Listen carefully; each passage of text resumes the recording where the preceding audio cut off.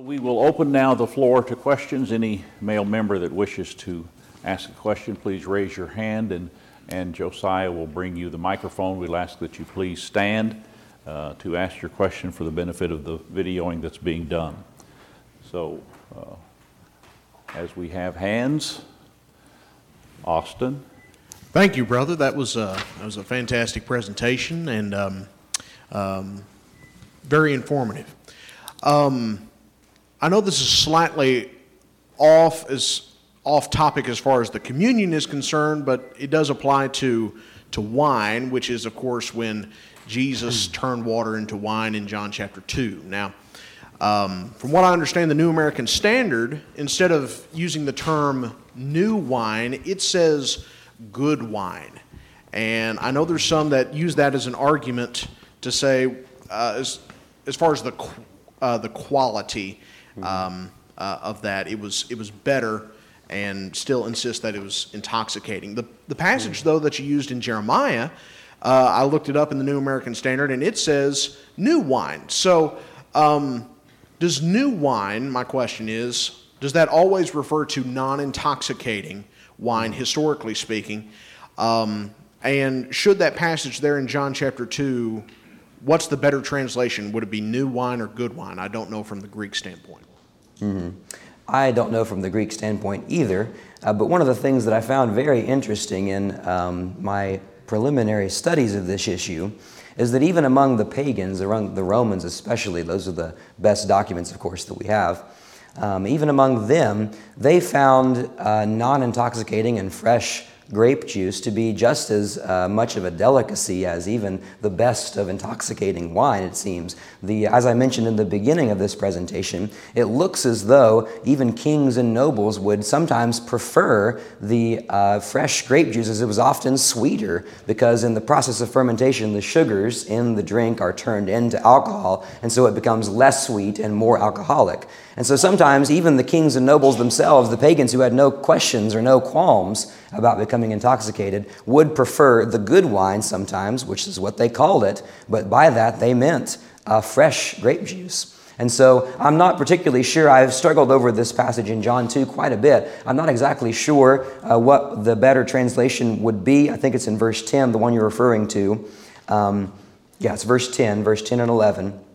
I'm not sure exactly of the Greek word behind it. I don't know exactly from the context which way it should be translated. But I do think that it's not necessary that we see wine or good wine in the Bible as referring to intoxicating drink. It can be referred to, even in historical sources besides the Bible, as a non-intoxicating drink.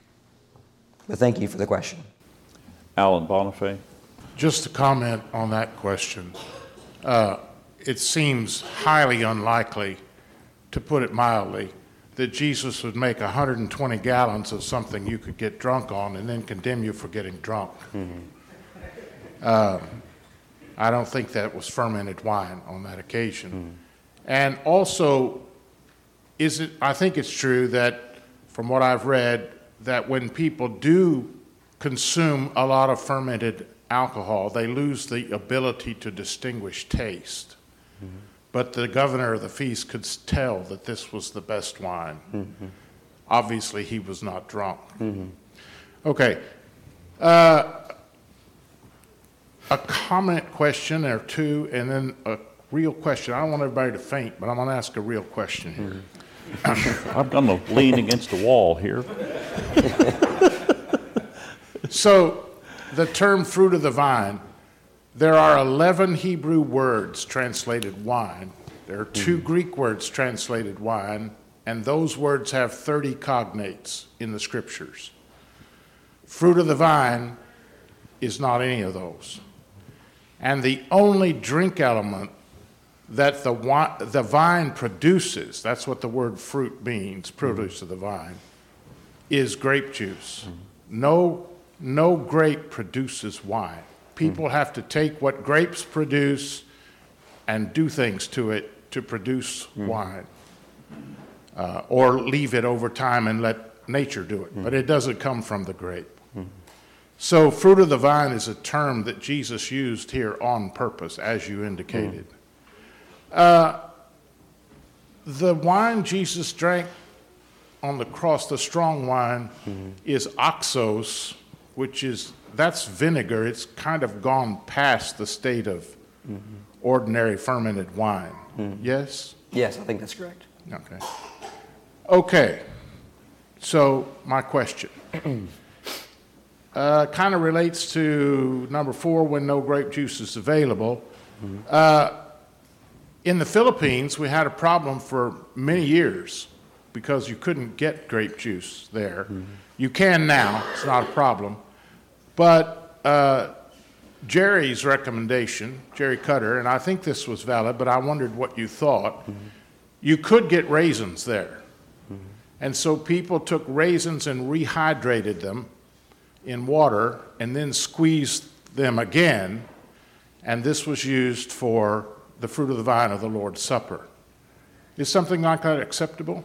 I'd never heard that before, but from a scientific standpoint, I would say that when raisins are dehydrated, of course, the word itself just means to take the water out of the raisin. So if you're putting the water back into the raisin, I don't see a problem with that, really. The only solution I've heard of congregations in Africa, the ones that I've heard of, that were unable to find grape juice in order to use for the Lord's Supper.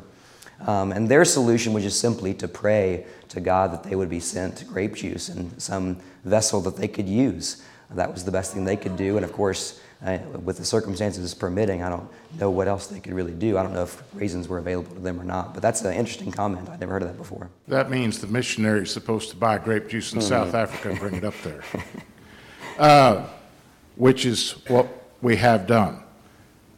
Well, when you do that with raisins, it doesn't look all that attractive, and it tastes worse. But in the scriptures, it's not talking about what it looks like or what it tastes like. And I think that worked. Also, Benny and I did some work about this several years ago, and in World War II, the American government sent, as part of the rations for troops, freeze-dried grape juice, which was kind of in a crystallized form, and you could mix water with it, and it didn't taste like Welch's, but it was close. And that, of course, is a production issue question more than anything else. But there are things that you can do if you don't have grape juice. Anyway, I think you did a great job, Kaleb. I appreciate it very much. And that's all. David Griffin. I appreciate it, Kaleb. It was a great job. I'm trying to reach back in my memory here for about 30 years now, so I may get this not exactly right, and my question's kind of a two-part question. Well, I guess it doesn't have to be. Back in the early 90s, late 80s, I was working with a church in central Missouri, and in that area, it was kind of in the way up the creek in the backwoods of Missouri, so I don't know how technical this question is, and again, if I remember it correctly, there were some wine churches up in there, 2 or 3 of them, and they, one of their favorite arguments, and maybe this is a common argument, I don't know, but I don't know if it is or not, but they would say, well, in order for it to be without yeast, it had to be alcoholic. And so I'm just going to leave that question in that form and let you address that. Is that okay? What do you think about that? I think I understand what they're getting at least from a scientific perspective. As I said, the moment grape juice is extracted from the grape itself, the sugars in the juice itself begin to ferment into alcohol. And so there is, of course, even in Welch's grape juice, there will be trace amounts of alcohol, but it's not enough to get a person intoxicated. You could drink as much Welch's as you wanted to, and you would never get drunk. You'd just be going to the bathroom an awful lot.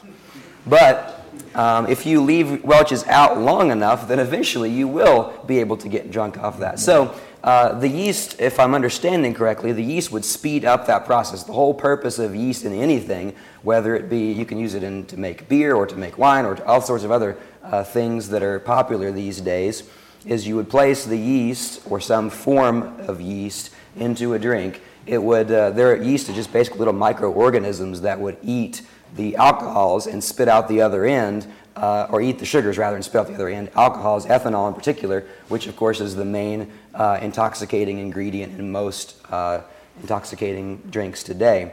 And so I don't see that as a particularly good argument, because nowadays especially we have ways to preserve that. And if I'm not mistaken, even in Welch's grape juice today, and most major brands of grape juice, not singling them out, they will add certain preservatives, certain chemicals. It's usually just a small amount, maybe even just a pinch is all, in order to make sure that it never becomes fermented, even for years on end. So, but I've never heard that before, and so I appreciate the question.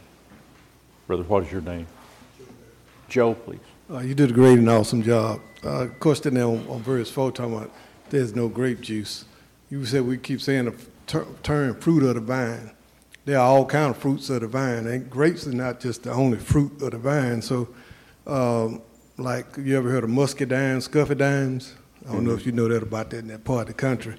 And watermelons and all kind of things they grow on the vine. All of them can be used to produce alcoholic beverages, just like grape juice. And so I don't know if Jesus was using the term that other parts of the world, they didn't have grapes, but they had other things that grew on the fruit of the vine. What would you comment on that? Yeah, obviously there's ways you can make intoxicating drink even from apple juice. You'll see like hard apple cider, for example, which is just essentially the same process being attempted on apple juice instead of grape juice. So obviously there are things like that where you can make intoxicating drink even from other juices, and there are even other vines which grow different fruits. But in the times, if I'm understanding correctly historically, the times were such that they were predominantly growing grapes in the Mediterranean area, and so they, at least people in those days, would have understood fruit of the vine to mean grape juice in particular. And if a person lived in a foreign land and they would have read the Bible and said that they needed to use fruit of the vine, then I would argue they should use the same principles of interpretation that we do and try to read the Bible in its original context. Alan Bonifay. Well, first of all, in the Bible, the vine is the grapevine. There's no question about that. It's not some other kind of vine. Tomato juice is not okay, so on.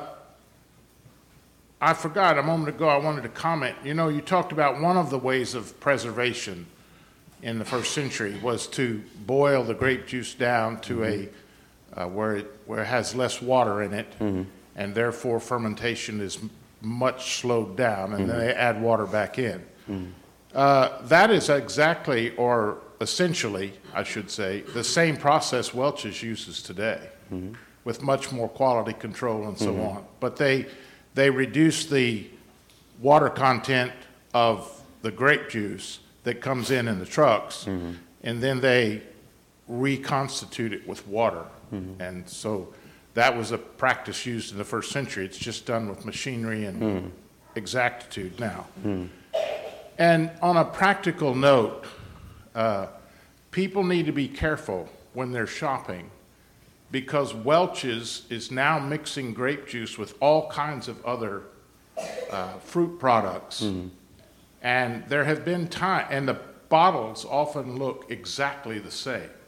So someone reaches up on the shelf not paying attention and gets something, and they've got grape juice and pomegranate juice mixed together. That's not acceptable. People need to be careful. And it has happened accidentally in a place or two, and we need to be careful about that. Yeah. Ron Corter. I'm standing. I see that.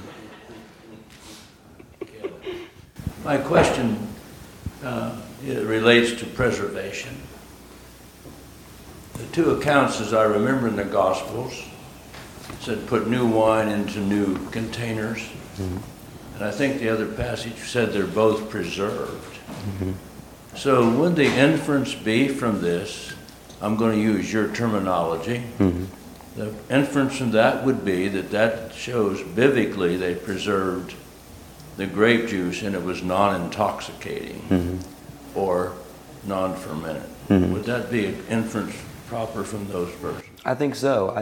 And one of the passages, or one of the points that I did not make from that passage, but I'm glad you mentioned it, is that there is some evidence that sealing up grape juice, even after it has been exposed to the air, does in fact slow down the process. As I said, the leavening agents in the air do leaven the grape juice and therefore turn it into intoxicating wine over time. But if you limit the exposure it has to the air, then of course it would slow down the process some, just not exponentially as it would to be refrigerated, for example.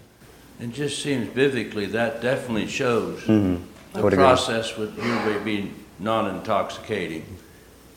On the other hand, I'm not sure about this, but I think if it's fermented, eventually the pressure would be so great that no matter what vessel you could put in it, possibly, it would explode. In Africa, I had about 20-some cartons of grape juice, and they were bottled and corked.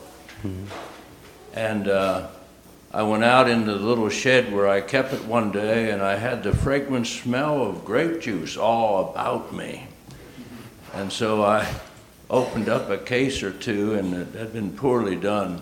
The bottles were broke, and the corks were wherever they were. Who knows where corks go anyway. Anyway, thank you. Melvin Blaylock. Appreciate your presentation very much. Excuse me. One of the things we've often said over the years, at least I have occasionally said this, and I've heard others use this argument, of course there could be no leavening during the Passover in their houses. Now, would you say that wine is leavened? It goes through a leavening process, and so would it be a good argument to say that they could not have had wine in the Lord's Supper because it would involve leavening? Is that a correct assessment or not? I think that as I've tried to show as best I can, it doesn't take necessarily a leavening agent to be added to the grape juice in order to leaven it. There's leavening agents even in the air. And so obviously in the Old Testament, what they were primarily meaning is that there was to be no yeast in the household. That was what they were primarily meaning. Now there was some evidence in those times that the Romans in particular would use yeast to speed up the fermentation process, and I think that would have been excluded from the Jewish observance of the Passover most likely. But that doesn't necessarily mean that all alcohol was purged of the grape juice miraculously, therefore, just because they didn't use yeast. There was oftentimes trace amounts, as I said earlier. In other words, yeast is not something that necessarily, just automatically develops in the process of time in the grape juice. Okay. Noah Howard. Kaleb, I appreciate your background and the scientific angle you bring to this presentation. And I appreciated the terms that you put it in, fermented and unfermented versus intoxicating or non-intoxicating. I think that's a very helpful way of looking at it. The question of fermentation and the percentages and amounts has always seemed kind of strange to me. It's like that old question, how many grains of sand do you need till you have a beach? And you can't necessarily count them. People in the ancient times certainly could not have measured that. But you can tell very easily when you have a beach or not, and you can tell easily when you have something intoxicating or not. But one thing I think that gets lost in the questions about grape juice and the ancient methods of preservation, something that shocked me in my own research was the kind of intoxicating wine that they had available to them.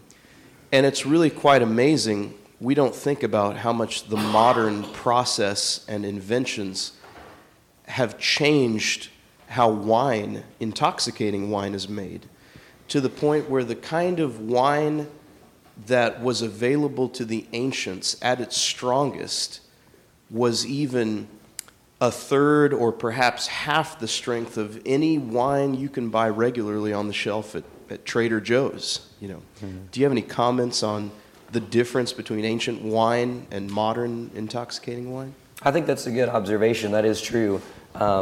These days, of course, you've, I'm sure, heard, if not seen on television or movies or something along those lines, that there's different levels of wine. There's wine tasting clubs. You can go and try different kinds, ones that have been aged for years and years, ones that have been aged for a couple days.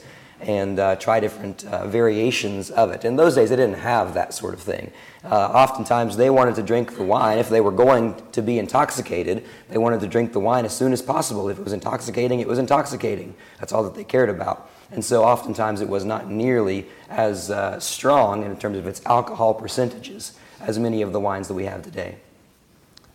Brother Art Lynch? Thank you, Caleb. I thought that was an outstanding presentation. One thing I wanted to get, well, I actually mentioned two things. One, in your research, and I didn't hear you mention it, you may have, but you talked about them digging the holes in order to preserve the fruit of the vine or the produce of the grape in some settings.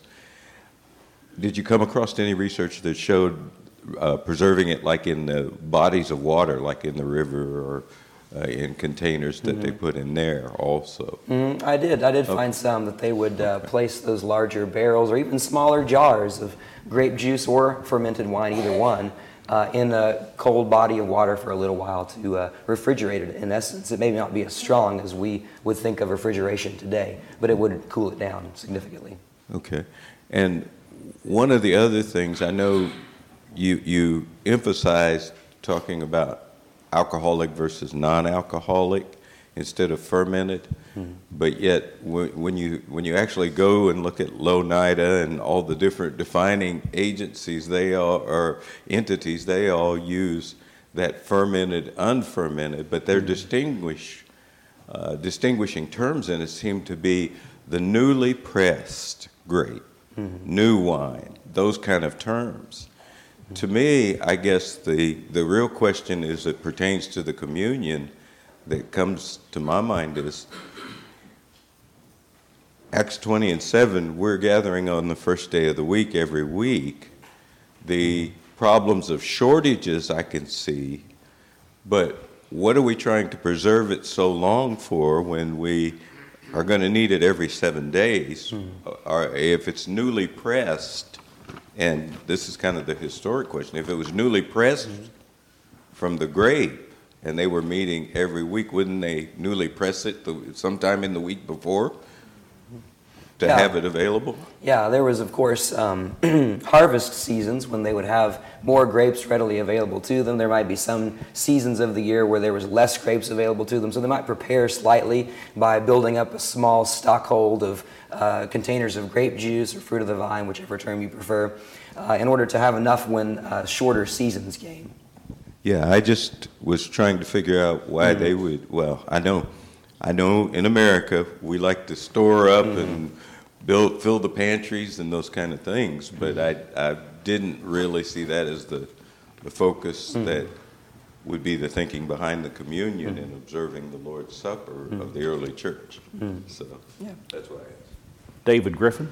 Yeah, Caleb, I'm kind of impressed of your academic course, first chemistry and then Roman history. That's an interesting progression.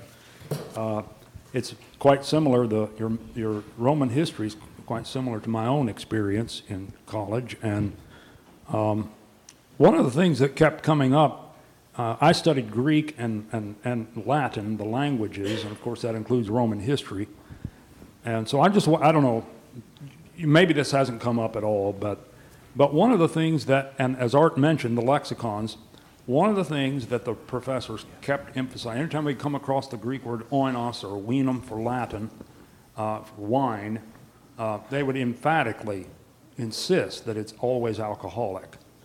And in fact, I even had one professor who kind of even brought up, those religious people who say, there are two kinds of wine. So I don't know, have you ever had any professor, I mean, it may have never come up, but how would you, I guess you've kind of already answered the question, but I'm just curious about how you would respond to that. Yeah, I also had 4 semesters of Greek in college in my undergraduate years. And so I learned about this fairly early on in my collegiate career. And my professor said the same thing, that wine is always, at least in Greek literature, secular Greek literature at least, referring to intoxicating wine or fermented wine, however you want to put it. But I think at least from the scriptures, as I said, I think I see a few instances, even in the ancient Hebrew, that there were times when it's quite clear that they did not mean intoxicating wine. As much as you may say that it always means that, it clearly from the context doesn't mean that in the Hebrew. And I think in the Greek there are also passages that I mentioned where it is clearly not intoxicating wine. And so they can, I guess, affirm that statement as much as they choose. But I think that there are evidences, even in secular Greek, that I found a few here and there, where it looks like they may not have been talking about intoxicating wine. I suspect their whole point of reference is their own. I'm sure. Their own pagan literature. I'm sure. Yeah. Brother James Nelson. Thank you, brother. I really appreciate that study. I just wanted to make a comment is that when it comes to what we need, we serve a God that knows what we need, and he will provide it. If we would just remember the story of the Ethiopian eunuch, God put water in a desert for him, the need for him to be baptized. And so I don't think we have to worry about the Lord's table on what we need, what kind of juice that we make. Try to find God knows what we need. Just stick to the examples in the Bible. We don't have to improvise. God will provide that. Brother Michael Hernandez. Appreciate you, brother. I had a quick question. Brother David mentioning the pagan literature in reference to wine, obviously intoxicating is what I would gather from that. So the passages that come to mind, I wonder if you've researched any of this. In 1 Corinthians 10, when Paul says, I do not want you to drink of the cup of the Lord and the cup of demons.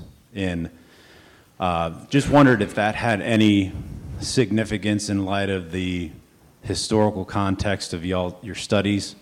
And also maybe a second question along that same thought from the Old Testament biblically. Israel was commanded, in the Levitical laws to give their drink offerings to the Lord, a fourth of a hin of wine and those kinds of terms. Does that have any bearing on this topic in regards to intoxicating versus non-intoxicating? Thought maybe you had come across anything that referred to that. Yeah, that's a very good question. In 1 Corinthians chapter 10, if I understand it correctly, the Corinthians were, of course, geographically placed in a city that was steeped in idolatry, of course, steeped in pagan religion. There was a particular temple to Asclepius, if I remember correctly, the deity's name. And typically they would have feasts quite often, if I'm not mistaken. And the worshipers of Asclepius would invite pretty much the entire city to come and worship this deity with them. And the Corinthian brethren, it seems from what Paul is saying in 1 Corinthians 8 through 10, that they would go to these feasts at the temple. They would eat of the meats that were sacrificed. They would drink of the drinks that were prepared by the worshipers. And they would reason within themselves that because I am not actually worshiping them, I can freely go and partake of this food and drink. But Paul rebukes them for that practice and says, no, you cannot partake of the cup of the Lord and the cup of demons. You cannot have fellowship with the Lord and fellowship with demons. And also another important point, this is a historical point, I think Gareth Reese mentions it in his commentary and maybe one of his footnotes on 1 Corinthians 10. But there is some historical evidence that even at those feasts, they would actually share a common cup at times. Maybe one table would share one common cup, another table would share another common cup, and usually it was intoxicating wine. I'm not sure exactly if that has any bearing necessarily on the kind of liquid which we should be using in the Lord's Supper. But I think that is a historical point that may play into the question that you were asking. Alan Bonifay, final question. Just a couple of comments about things that have been said here. We need to be careful about the arguments we make on the term new wine. Now, new wine is used to refer to unfermented grape juice. Isaiah 65:8, which you mentioned, the new wine was in the cluster. That is certainly grape juice. Mm-hmm. And typically, according to, well, all I have here is strong, but it is sweet wine from fresh grapes. But it was also used to refer to a very sweet fermented wine. And that's how it's being used in Acts 2:13. These are not drunk with new wine as you suppose. Or these are drunk with new wine, and Peter said these are not drunk as you suppose. So we need to be careful about that. Back on the new wine and new bottles, I think that whole parable there illustrates exactly what you were saying. You put new wine in new bottles because the sealing slows down fermentation, the bottle can stand the minimal expansion that there might be.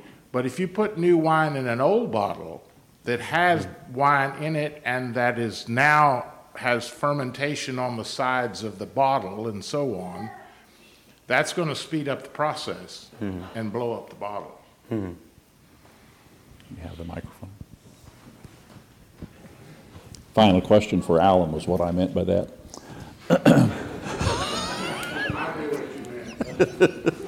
Exodus 12:39 is regarding bread, but it's the same process, I believe. It says, "And they baked unleavened cakes of the dough which they had brought out of Egypt, for it was not leavened, because they were driven out of Egypt and could not wait, nor had they prepared provisions for themselves." So their daily bread was leavened bread, but they were leaving town in the night, and they took their dough with them, and as the old King James says, before it had time to rise, if I recall. So it was their normal dough, but the difference was time. And is that what you're talking about with this process? I think so, yeah. Like you said, there is evidence that the Romans and that even the Jews would use yeast to speed up the process. But the difference, I think, is absolutely correct. The difference is the amount of time you let it sit and ferment. Yeah. So there are still places in the world where grape juice can be difficult, not impossible, but difficult to get. And we ran into that in India, and yet there were grapes all over town. And it was kind of a duh moment for me to say, well, you could just buy some grapes and squeeze it into the cup. And then I was asked the question, does it make any difference what color? And so for those of us who have communed lo these many decades on only grape juice that is red or purple, I would, and I don't know my colors very well, but I would suggest that if the occasion arises to use a grape juice other than what is normally always used, that there be some type of a warning so people aren't shocked or surprised by that. Yes, it's grape juice, and it is absolutely fruit of the vine, but we don't want to shock anybody in the Lord's Supper with what we do. So I'd say it, as a point of novelty, it probably shouldn't be something that we do. That smacks of Corinth saying we're going to change the Lord's Supper. But as a matter of can we do this and is it fine? Yes, but we need to be wise and we need to talk about that amongst ourselves if that's something we're going to do. But wherever anyone travels in the world, the beautiful thing is that if we can find grape juice, we don't care what color it is. Yes, Ron. Well, I just make the point, not as a novice, but I faced several situations. It wasn't a novice, it was a necessity. Yeah. And I'll guarantee you, I went and found every bottle I could find of it in the town. Yeah.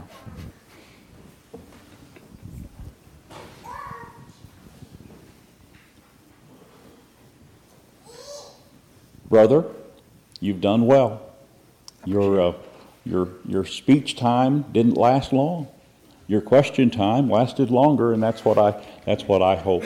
Any last words for you on your topic, please? I don't have any final points of doctrine or final points of evidence or anything like that, but I would just say one final time thank you to those of you all assembled here and the congregation here at Grapevine for your kind hosting of this series of studies, and also for Brother Art, for Brother Greg, for their giving me the opportunity to speak to you all.